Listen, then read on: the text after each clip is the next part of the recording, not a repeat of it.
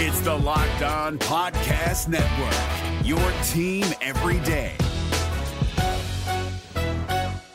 We're driven by the search for better, but when it comes to hiring, the best way to search for a candidate isn't to search at all. Don't search, match with Indeed. 93% of employers agree Indeed delivers the highest quality matches compared to other job sites, according to a recent Indeed survey. And listeners of this show will get a $75 sponsored job credit to get your jobs more visibility at Indeed.com/podcast. Just go to Indeed.com/podcast right now and support our show by saying you heard about Indeed on this podcast. Indeed.com/podcast. Terms and conditions apply. Need to hire? You need Indeed. Jackson Gatlin here, host of the Monday edition Locked On NBA podcast. Every Monday, I cover the 3 biggest stories in the NBA with the local experts from Locked On. It's an awesome recap of the weekend of the NBA and a look at what's ahead. Mark your calendars on Monday to join me for Locked On NBA podcast, available on YouTube and wherever you get your podcasts. Jamal Murray returns from injury this season. How can he get off to a better start than ever, even with the injury, to maybe make a push for an all-star position this season? That and more on Locked On Nuggets. You are Locked On Nuggets, your daily Denver Nuggets podcast. Part of the Locked On Podcast Network, your team every day. Welcome to Locked On Nuggets, your daily Denver Nuggets podcast, part of the Locked On Network, your team every day. Thanks for making us your first listen each and every day. We're free and available on all platforms, including YouTube, where you can join folks. Alec Gwynn's in with us. Hey, Alec, what's up, man? Hurricanes obviously in with us as always. Rayvon is here. Lots of folks in the chat. Make sure to turn on notifications and hit the like button. Subscribe on YouTube, and you can join the show live with us. If you missed it, as you're listening to this, I did record an episode last night on Tuesday night, talking about MPJ and a number of topics. I actually was planning on doing this before my friend Tony Jones from The Athletic decided to rile folks up. So you can go listen to, if you're looking for thoughts on that, go check out last night's episode, because we got other things that are on the docket for today on a Wednesday. You talked about that last night?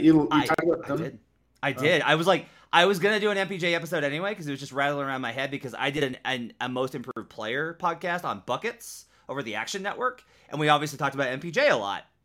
So I was thinking about MPJ a lot yesterday anyway, and then I was like, I'm going to do this. And then right as I was getting ready to log on, I saw Tony doing Tony's thing and was like, well, we'll just talk about this on the show as well. So I talked about kind of my thoughts on that as well. I'll share a perspective since I was somewhat involved in it. I just saw the take from him online. He said, Michael Porter's not an elite shooter. I obviously think that he is, and said I disagree with him. Full disclosure, he's coming on DNVR Nuggets tomorrow. We had him arranged to be on a guest like last week. I had scheduled him out. I like Tony Jones a lot. This is not like a contentious thing by any means.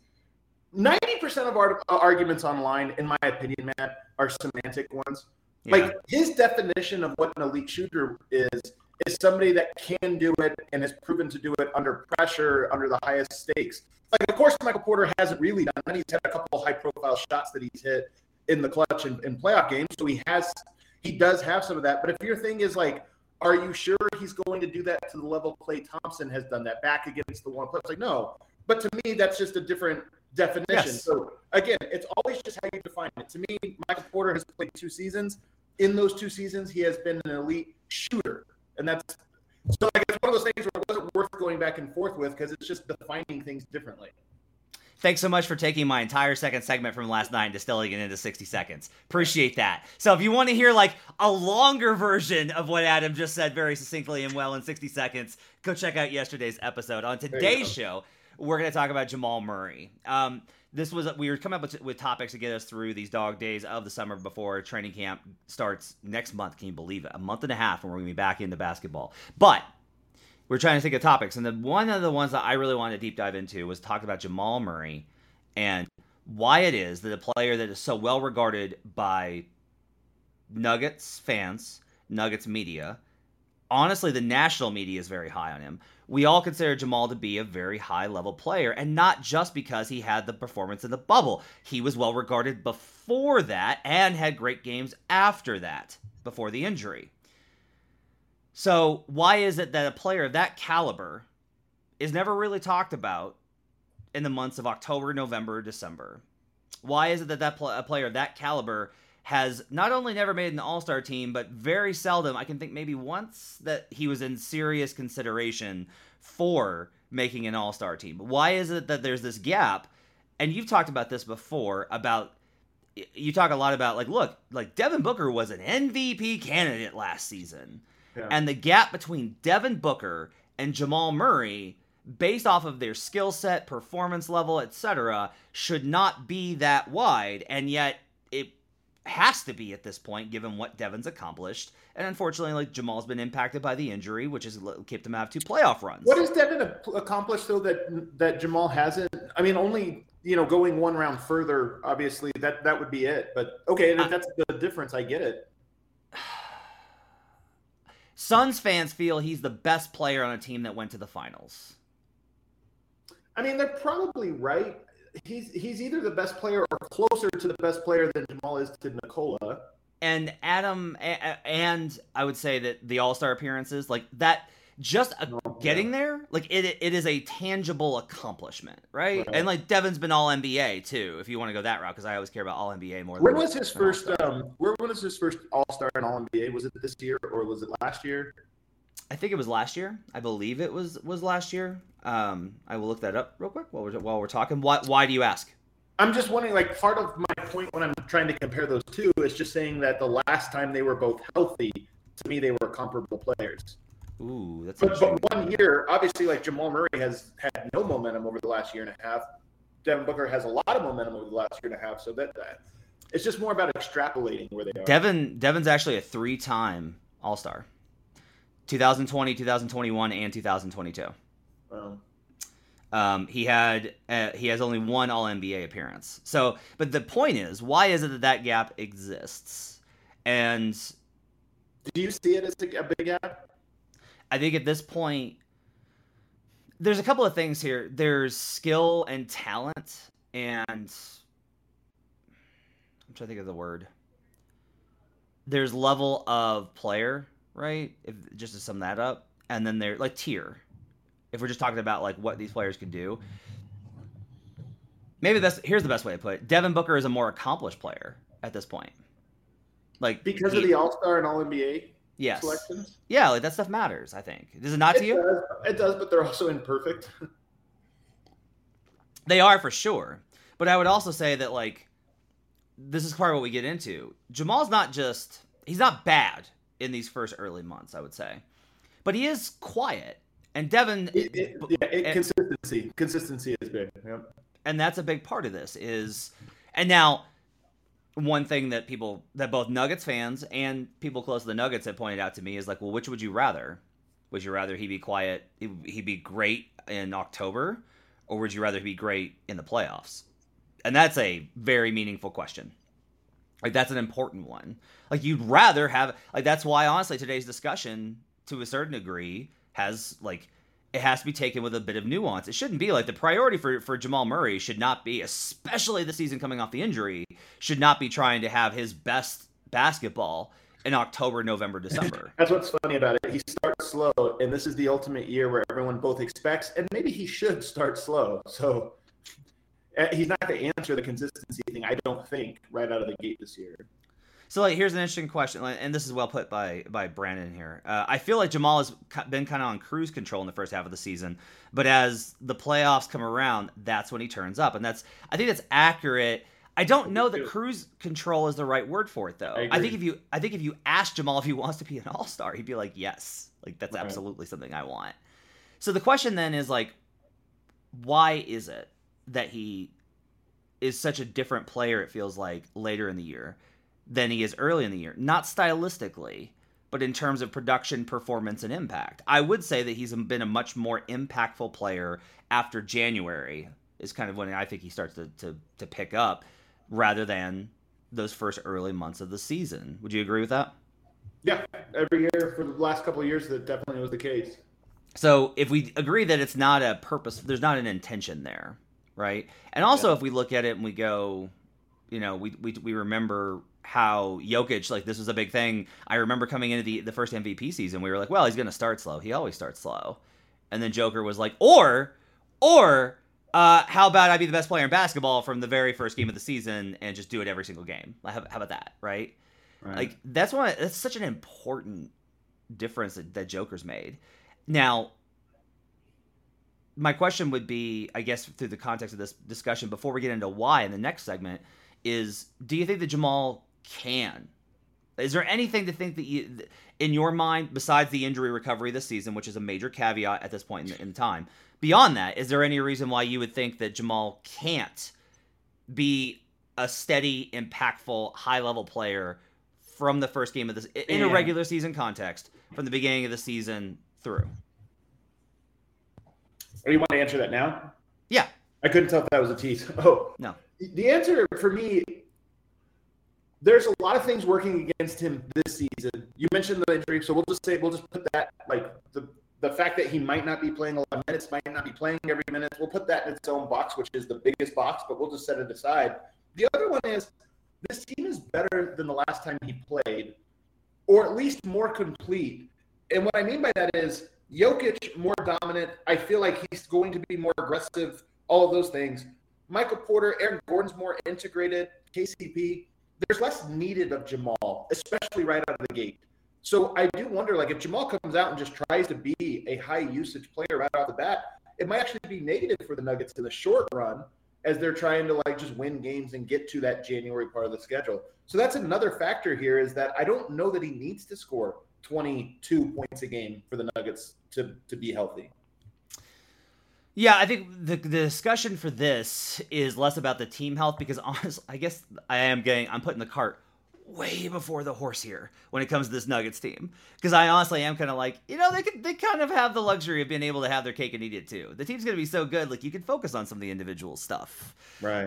And that brings the question of how can Jamal, especially through the context of the injury recovery, how can he get off to a better start? Is there anything that we can kind of point to, and is it just one of those things, or is there a factor? And somebody's mentioned it in the comments, actually, which we'll get to after the break, and it's the same thing that people close to the Nuggets have said. We'll talk about that and more when we come back on Locked On Nuggets. But first, I've got to tell you about BetOnline. BetOnline.net's the fastest and easiest way to check in on all your betting needs. Find all your favorite sports and events at the #1 online source for odds, lines, and games. Find reviews and news of every league, including Major League Baseball, NFL, NBA, NHL, combat sports, esports, and even golf. I put in some most improved bets yesterday, as well as I have to start hedging because I kind of like the Commanders to win the NFC East. And then I read the Carson Wentz reports and was like, oh God, hedge out of that as quickly as possible. But I'm not hedging with the Cowboys. I like the Eagles. I don't think the Cowboys are going to have a good season. BetOnline continues to be the top online resource for all your sports wagering information. From live in-game betting, scores, and podcasts, they have you covered. Head to BetOnline today or use your mobile device to learn more about the action happening today. BetOnline, where the game starts. We'll be right back on Locked On Nuggets. The NBA playoffs are right around the corner, and Locked On NBA is here daily to keep you caught up with all the late season drama. Every Monday, Jackson Gatlin rounds up the 3 biggest stories around the league, helping to break down the NBA playoffs. Mark your calendars to listen to Locked On NBA every Monday to be up to date. Locked On NBA, available on YouTube and wherever you get podcasts. Part of the Locked On Podcast Network, your team every day. Back here on Locked On Nuggets, thanks for joining us, making us part of your day. By the way, if you want to hear more from Adam and I, you can find us on Locked On NBA. I'm up on Tuesday, so I've got an episode already out earlier this week. We were recorded on Monday right after the KD trade demand went through, which Adam and I are going to talk about a little bit more in the third segment. It's me and David Ramil. I had lots of thoughts to get out because I was so frustrated with the situation, so if you want to hear me basically vexing about the absurdity of the Nets situation, go check out Locked On NBA, and you can find Adam on Fridays as well. All right, back here on Locked On NBA, talking about how is that Jamal Murray can maybe get off to better starts in his career, both this season and going forward. And there's one key that somebody's brought up, is Ravon in the chat here. He says, I feel like he's more aggressive from 3, especially talking about how he is later in the season. And that's absolutely right. Talking to somebody close to the Nuggets a few weeks ago, I did get kind of this impression. They were talking about how Jamal's approach early on in the season is to set up teammates, be a little bit more of a floor general, try and get everybody going, and also try and attack the rim more. He doesn't necessarily like... What's weird is, for a guy that has in plain sight said that Steph Curry was one of his favorite players. Right. He's and a guy that will take logo pull-up threes. He's honestly, and like he takes them in warm-ups every single time, right? Like this is a shot that he clearly thinks about. He doesn't necessarily take a ton of them in game. That might be the influence of the coaching staff. That might just be Jamal being like, well, okay, it's a fun idea, but I mean, I'm not Steph. Even though, like, look, Jamal Murray's an incredible shooter. So this got me thinking about like what it is that actually does change between Jamal's early season and late season performance. And I looked at from 2017-18, which was the Game 82 season, right? They almost make the playoffs, through 2021 when he got hurt. What did before the All-Star break look like, and what did after the All-Star break look like? And the changes are honestly really pretty notable when you look at it, because in reality, he doesn't necessarily take more shots in general. He takes roughly the same amount of shots, but he does take and make a much higher percentage of threes. So he takes basically 0.6 more three-point attempts after the All-Star break. And he winds up making them at a much higher level. He shoots 39.8% after All-Star, 33.9% before All-Star. Now, this doesn't count January, when I think he's actually at his best, but I wasn't able to pull that data. You think he peaks in January? Not peaks. I think he starts to get going. Okay. I think he peaks in March. Yeah.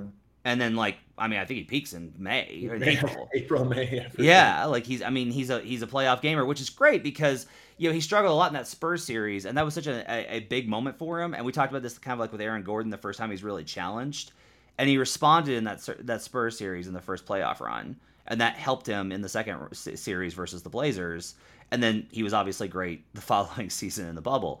So what we have here is we have that he does take a lot more threes. And one thing that's kind of been reiterated to Jamal in the offseason has been that he should be more willing to take pull-up threes early in the season. And part of that is, as he's coming back from injury, he's going to... I want to get your thoughts on this. Do you think it's going to be easier for him from an injury recovery standpoint with the nervousness about landing on the knee that still comes for a while? Do you think that we saw the tough finish in one of the summer runs at UCLA the other day on YouTube or on Twitter? Is that at UCLA? Yeah, that was my understanding. That was at the UCLA run. Maybe I'm wrong on that, but that's what I saw. He was finishing through contact there, but in an NBA context, a good way for him to get his production up and his confidence is for him to simply focus on 3-point shots, pull-ups, and catch and shoot early on in the season, and focus on, because there's a two-way impact here. It'll get his confidence and scoring going, because once he hits one, he usually gets real hot. And two, even if he's missing, that gravity, teams are still going to respect Murray shooting those. They are. They're going to respect Murray shooting those threes. He has garnered that much respect around the league, and that's the gravity everyone talks about, which will open the floor for everybody else, which was such a sore point last season. It's amazing the Nuggets offense was as good as it was with so few gravity threats. Do you think that taking more threes, pull up and off the catch next season, is a good idea for Jamal Murray early on? It's interesting because the numbers you're sharing kind of bear out the answer is yes. And I do think in general, more threes is better from your guard position, especially if you're capable of knocking them down. It's funny, the difference between Jamal and Bones in age is only like 4 or 5 years. I think it's 4 years. But it is enough that there's like a cultural gap between them, meaning that Jamal was already establishing who he was as a player when Steph Curry was at his peak. I don't know how old he was, 14, 15 years old. You're already kind of developing your identity as a player. When Steph Curry arrived, I should say, Bones Highland, all of his developmental years came watching Steph Curry. And I just feel like that you see players at Jamal's age and younger more and more comfortable to chuck and say like, hey, I'm gunning for threes, whereas Jamal feels like he's right at the cutoff. But I think that the answer is yes. Jamal's a really good – I think Jamal's game is, in the average person's view, I think it's a little misunderstood. If you ask people what is Jamal good at, they'd say shooting. He's a shooter, and then he can play some pick and roll. I think he's actually just a better scorer with great footwork. He's a little bit closer to not a DeRozan. He's a little bit closer to a Kobe than he is a Steph Curry, I think, stylistically. Yeah, agreed. And I think people don't really, truly recognize that. Nonetheless, he is a great shooter, and I do think there are areas he can hunt for his three-point shot a little bit more. like he's got that pivot pump fake underneath layup. He's got great footwork. His footwork is extremely underrated. Yeah, like he has absurd footwork, and that's not going to go away. Like that's one thing that I don't ever remember anecdotally. I don't recall ever like seeing a player get injured and then be like, yeah, his footwork really fell off. Like once you have good footwork, And I saw like when he was ramping up and we thought maybe he'll play, maybe he won't, like in the lead up to the playoffs. We saw him doing one-on-one workouts with coaches. Of course he's going to cook those guys, but he was cooking them with elite footwork. Like it looked like Kobe at an open run, like where just defenders are jumping at the wrong shot fake or this or that, or he's spinning around him and getting wide open layups. Like his footwork, I know for a fact it's not gone because I've seen him do it at least in one-on-one workouts. Right. So, and this is kind of an interesting question if we put it from this perspective, because what we're talking about oftentimes, not always, like you can have great footwork on like step backs off of a pick and roll, right? Which he's really good at. But, kind of utilizing some of that stuff, but as well as also just like firing up more threes. We're talking about different. It's all in the context of basketball, right? It's all basketball. But we are talking a little bit more about catch and shoot opportunities and a little bit more ISO. Especially if he catches the ball, kind of dribbles up, and then takes a pull-up three, right? Which is less of pick and roll. I do kind of wonder if this is something to kind of consider if because like pick and roll with Jokic and him is so much. It's just butter. It's peanut butter and jelly, right? It's butter and toast. But I wonder if in order to get him through to kind of this approach early on in the season to get him going and to manage the injury recovery, if running less pick and roll might be a benefit. I'm not sure on that. This is just coming off the top of my head. I don't know either. I'm part of this is more, Denver, where do you set the screen on the pick and roll? The Nuggets and Jokic in particular love to do screen, rescreen. That maybe there's a reason for that, the way teams defend them. But I do think there's an opportunity to try a little bit more of the Ding and Lillard high screens where it's like, hey, we're going to set this at the logo. So if the defense goes, under, we want you pulling up a little bit more liberally. I don't know. I think, honestly, it's mostly just a mind frame. And part of what makes Jamal great is he's very comfortable in the mid-range. He's a great mid-range shooter. And he's very comfortable and actually, I think, prefers attacking the basket. And so some guys are wired threes first, basket second. I think Jamal's a little bit more the other way, or at least closer to 50-50. Yeah, it's an interesting question. I also think it's another one that's kind of I wonder about this with the knee and everything, because like Rayvon says, I'd love to see him come in more off-ball screens. I wonder if that contact and that, because you're always a little bit off balance when you're coming off of screens. You're either leaning hard one direction coming over, or you're making body contact and then that shuffles your feet or whatever. Like, I wonder if that could be an element of it. And a lot of this is just like, look, Jamal's going to dictate all this. And Jamal's just like, no, I'm fine. Right? Like, if he's just like, oh, I'm fine, then this is going to be irrelevant.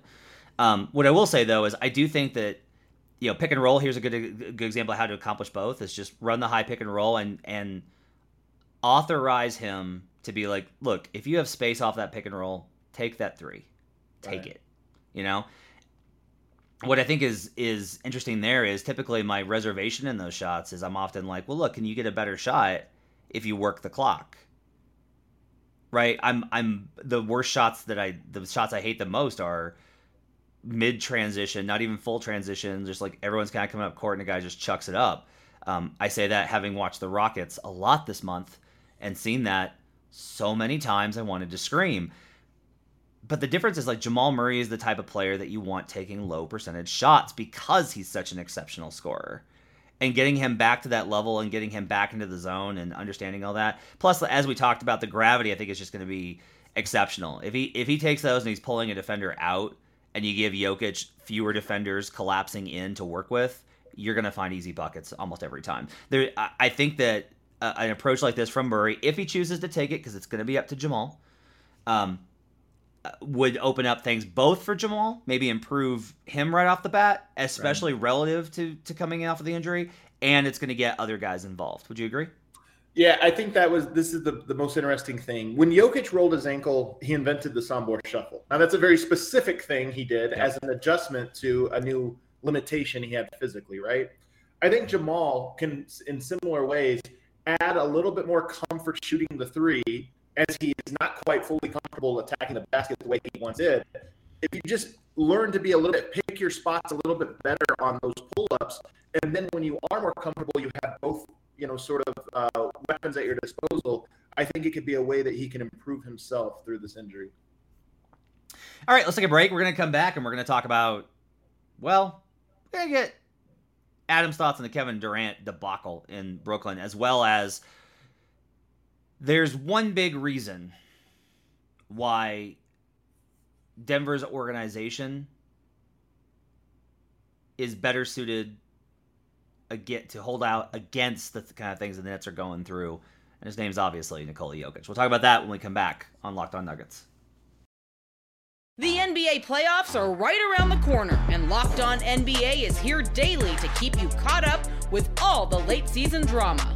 Every Monday, Jackson Gatlin rounds up the 3 biggest stories around the league, helping to break down the NBA playoffs. Mark your calendars to listen to Locked On NBA every Monday to be up to date. Locked On NBA, available on YouTube and wherever you get podcasts. Part of the Locked On Podcast Network, your team every day. Back here on Locked On Nuggets, thanks for joining us, making this part of your day. We're free and available on all platforms, including YouTube, if you want to join the show. Great commentary and discussion today in the comments. Zamora, who was in last night, is with me again. Hurricane, who was in with me last night, is in here again. Trorgs is in here. J27. Rayvon's with us. David Shea's with us. So many folks. Love seeing you guys every day. It's really awesome to have this community that we're building here on Locked On Nuggets on the YouTube channel, as well as the longtime listeners on the podcast. We love you guys too. Someone actually sent over a really great question. I put up the MPJ episode last night, and someone replied on Twitter with a really great idea for another episode talking about what usage and shot distribution should look like next season. So after Adam gets back from Serbia with the DNVR, I want to make sure that we put that one on the docket. So we will get to those kind of things. If you guys have suggestions for the show that you want us to talk about, hit us up on Twitter at Locked On Nuggets. Okay, so moving on from Jamal. On Monday, Shams Charania of The Athletic reported that Kevin Durant met with the Nets last week with Nets owner Joseph Tsai and issued an ultimatum. Hey, you either fire Sean Marks and Steve Nash, or I want you to trade me. It was a respectful and professional meeting in which he asked for his GM and coach to be fired. To give some I do appreciate that. It was tasteful. It was tasteful. Tasteful.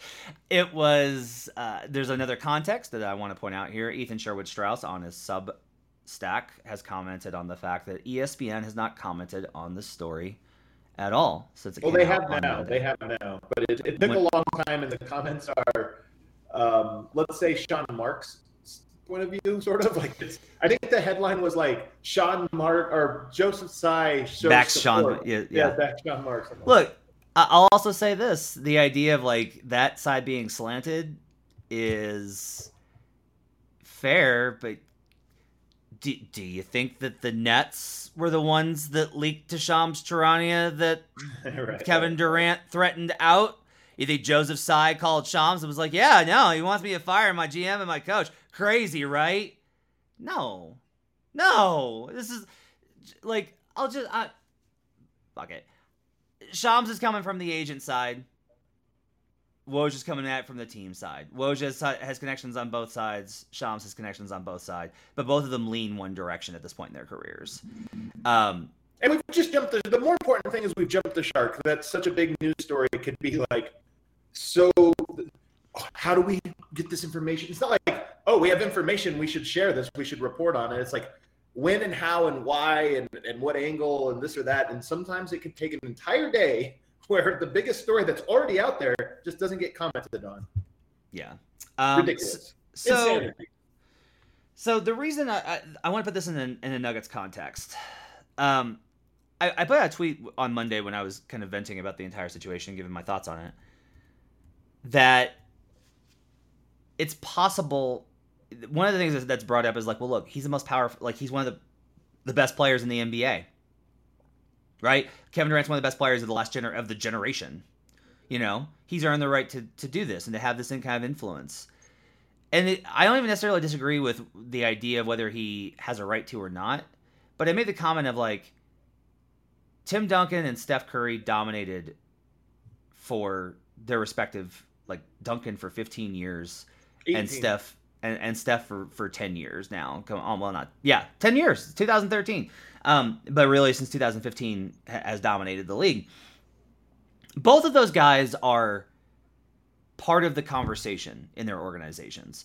Greg Popovich, if he was going to sign a player, would, like, this has been commented on, even from the Spurs who don't talk about anything, that Pop would ask Timmy, like, hey, Timmy, what do you think?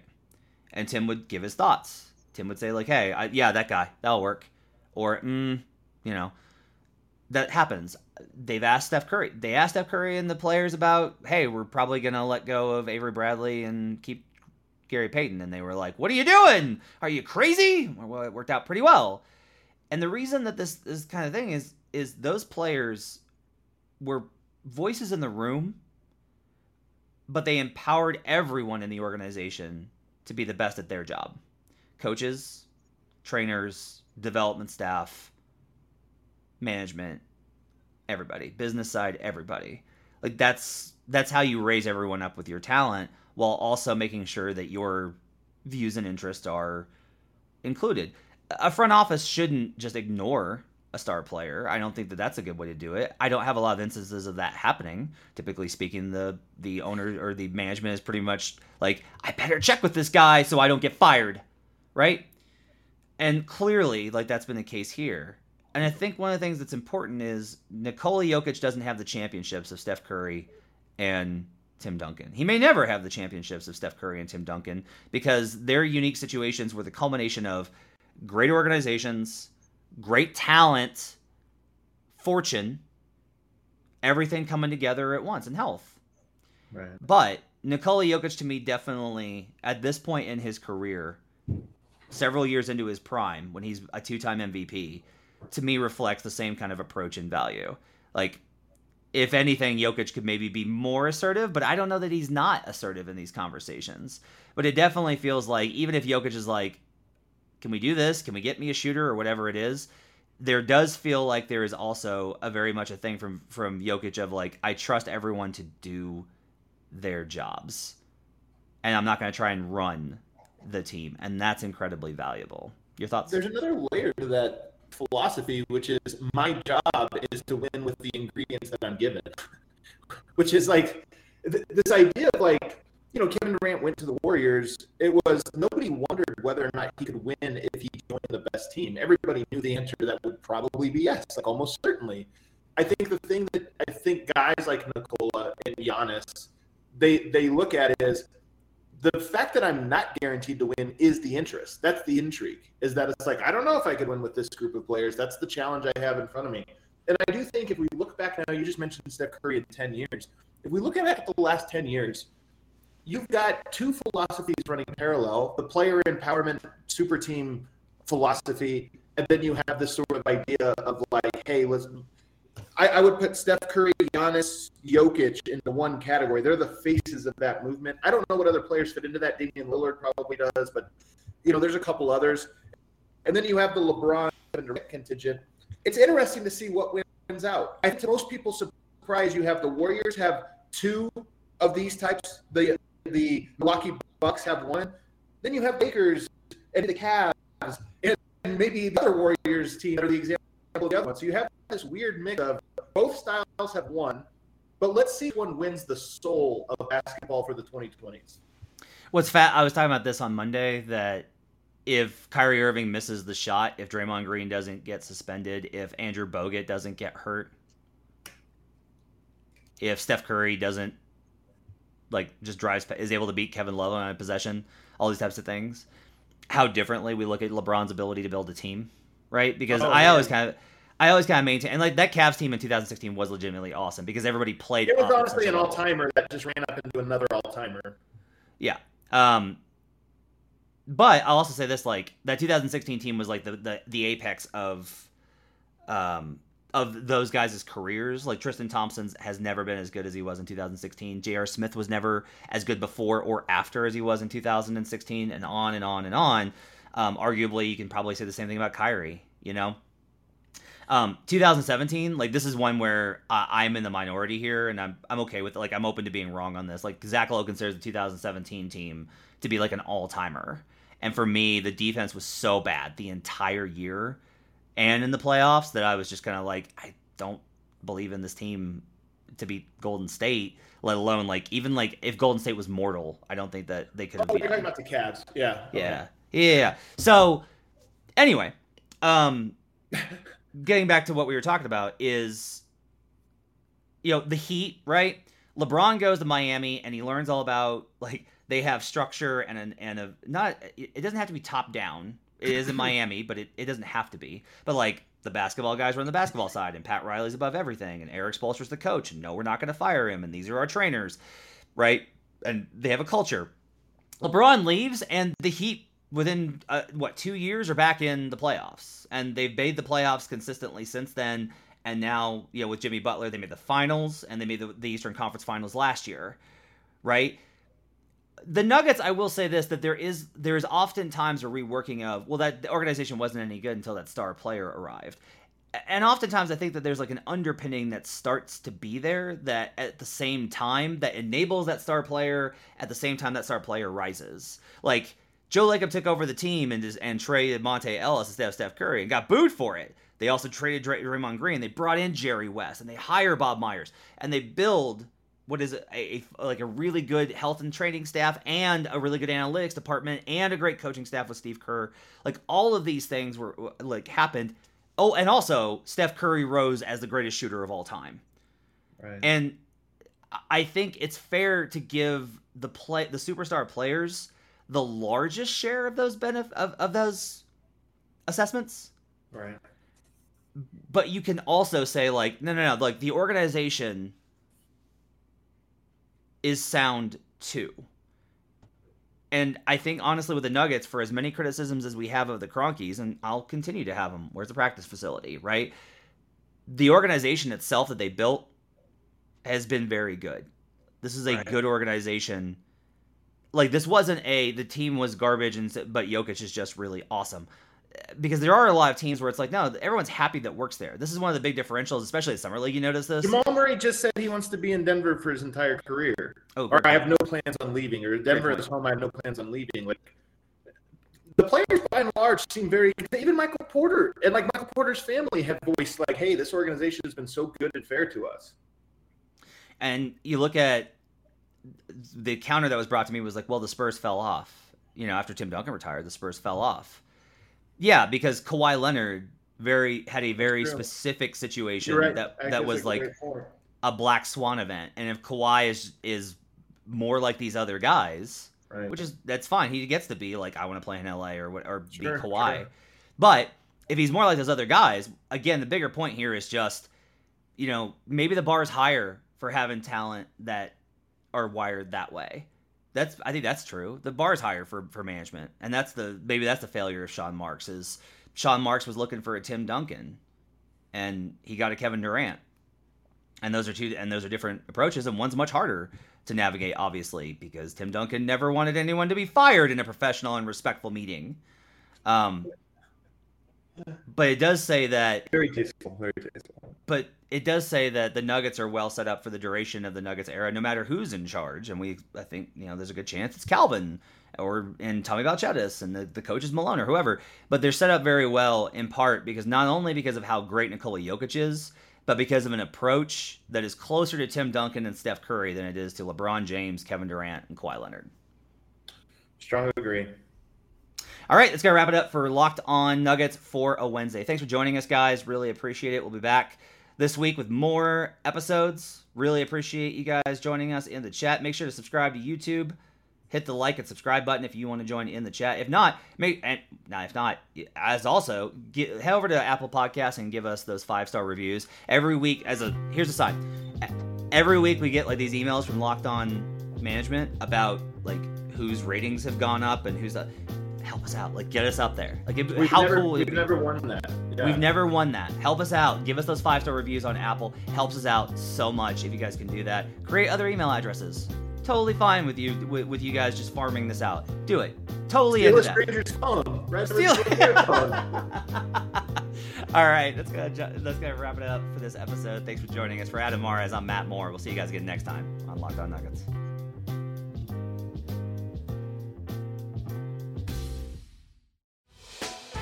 Hey, Prime members, you can listen to this Locked On podcast ad-free on Amazon Music.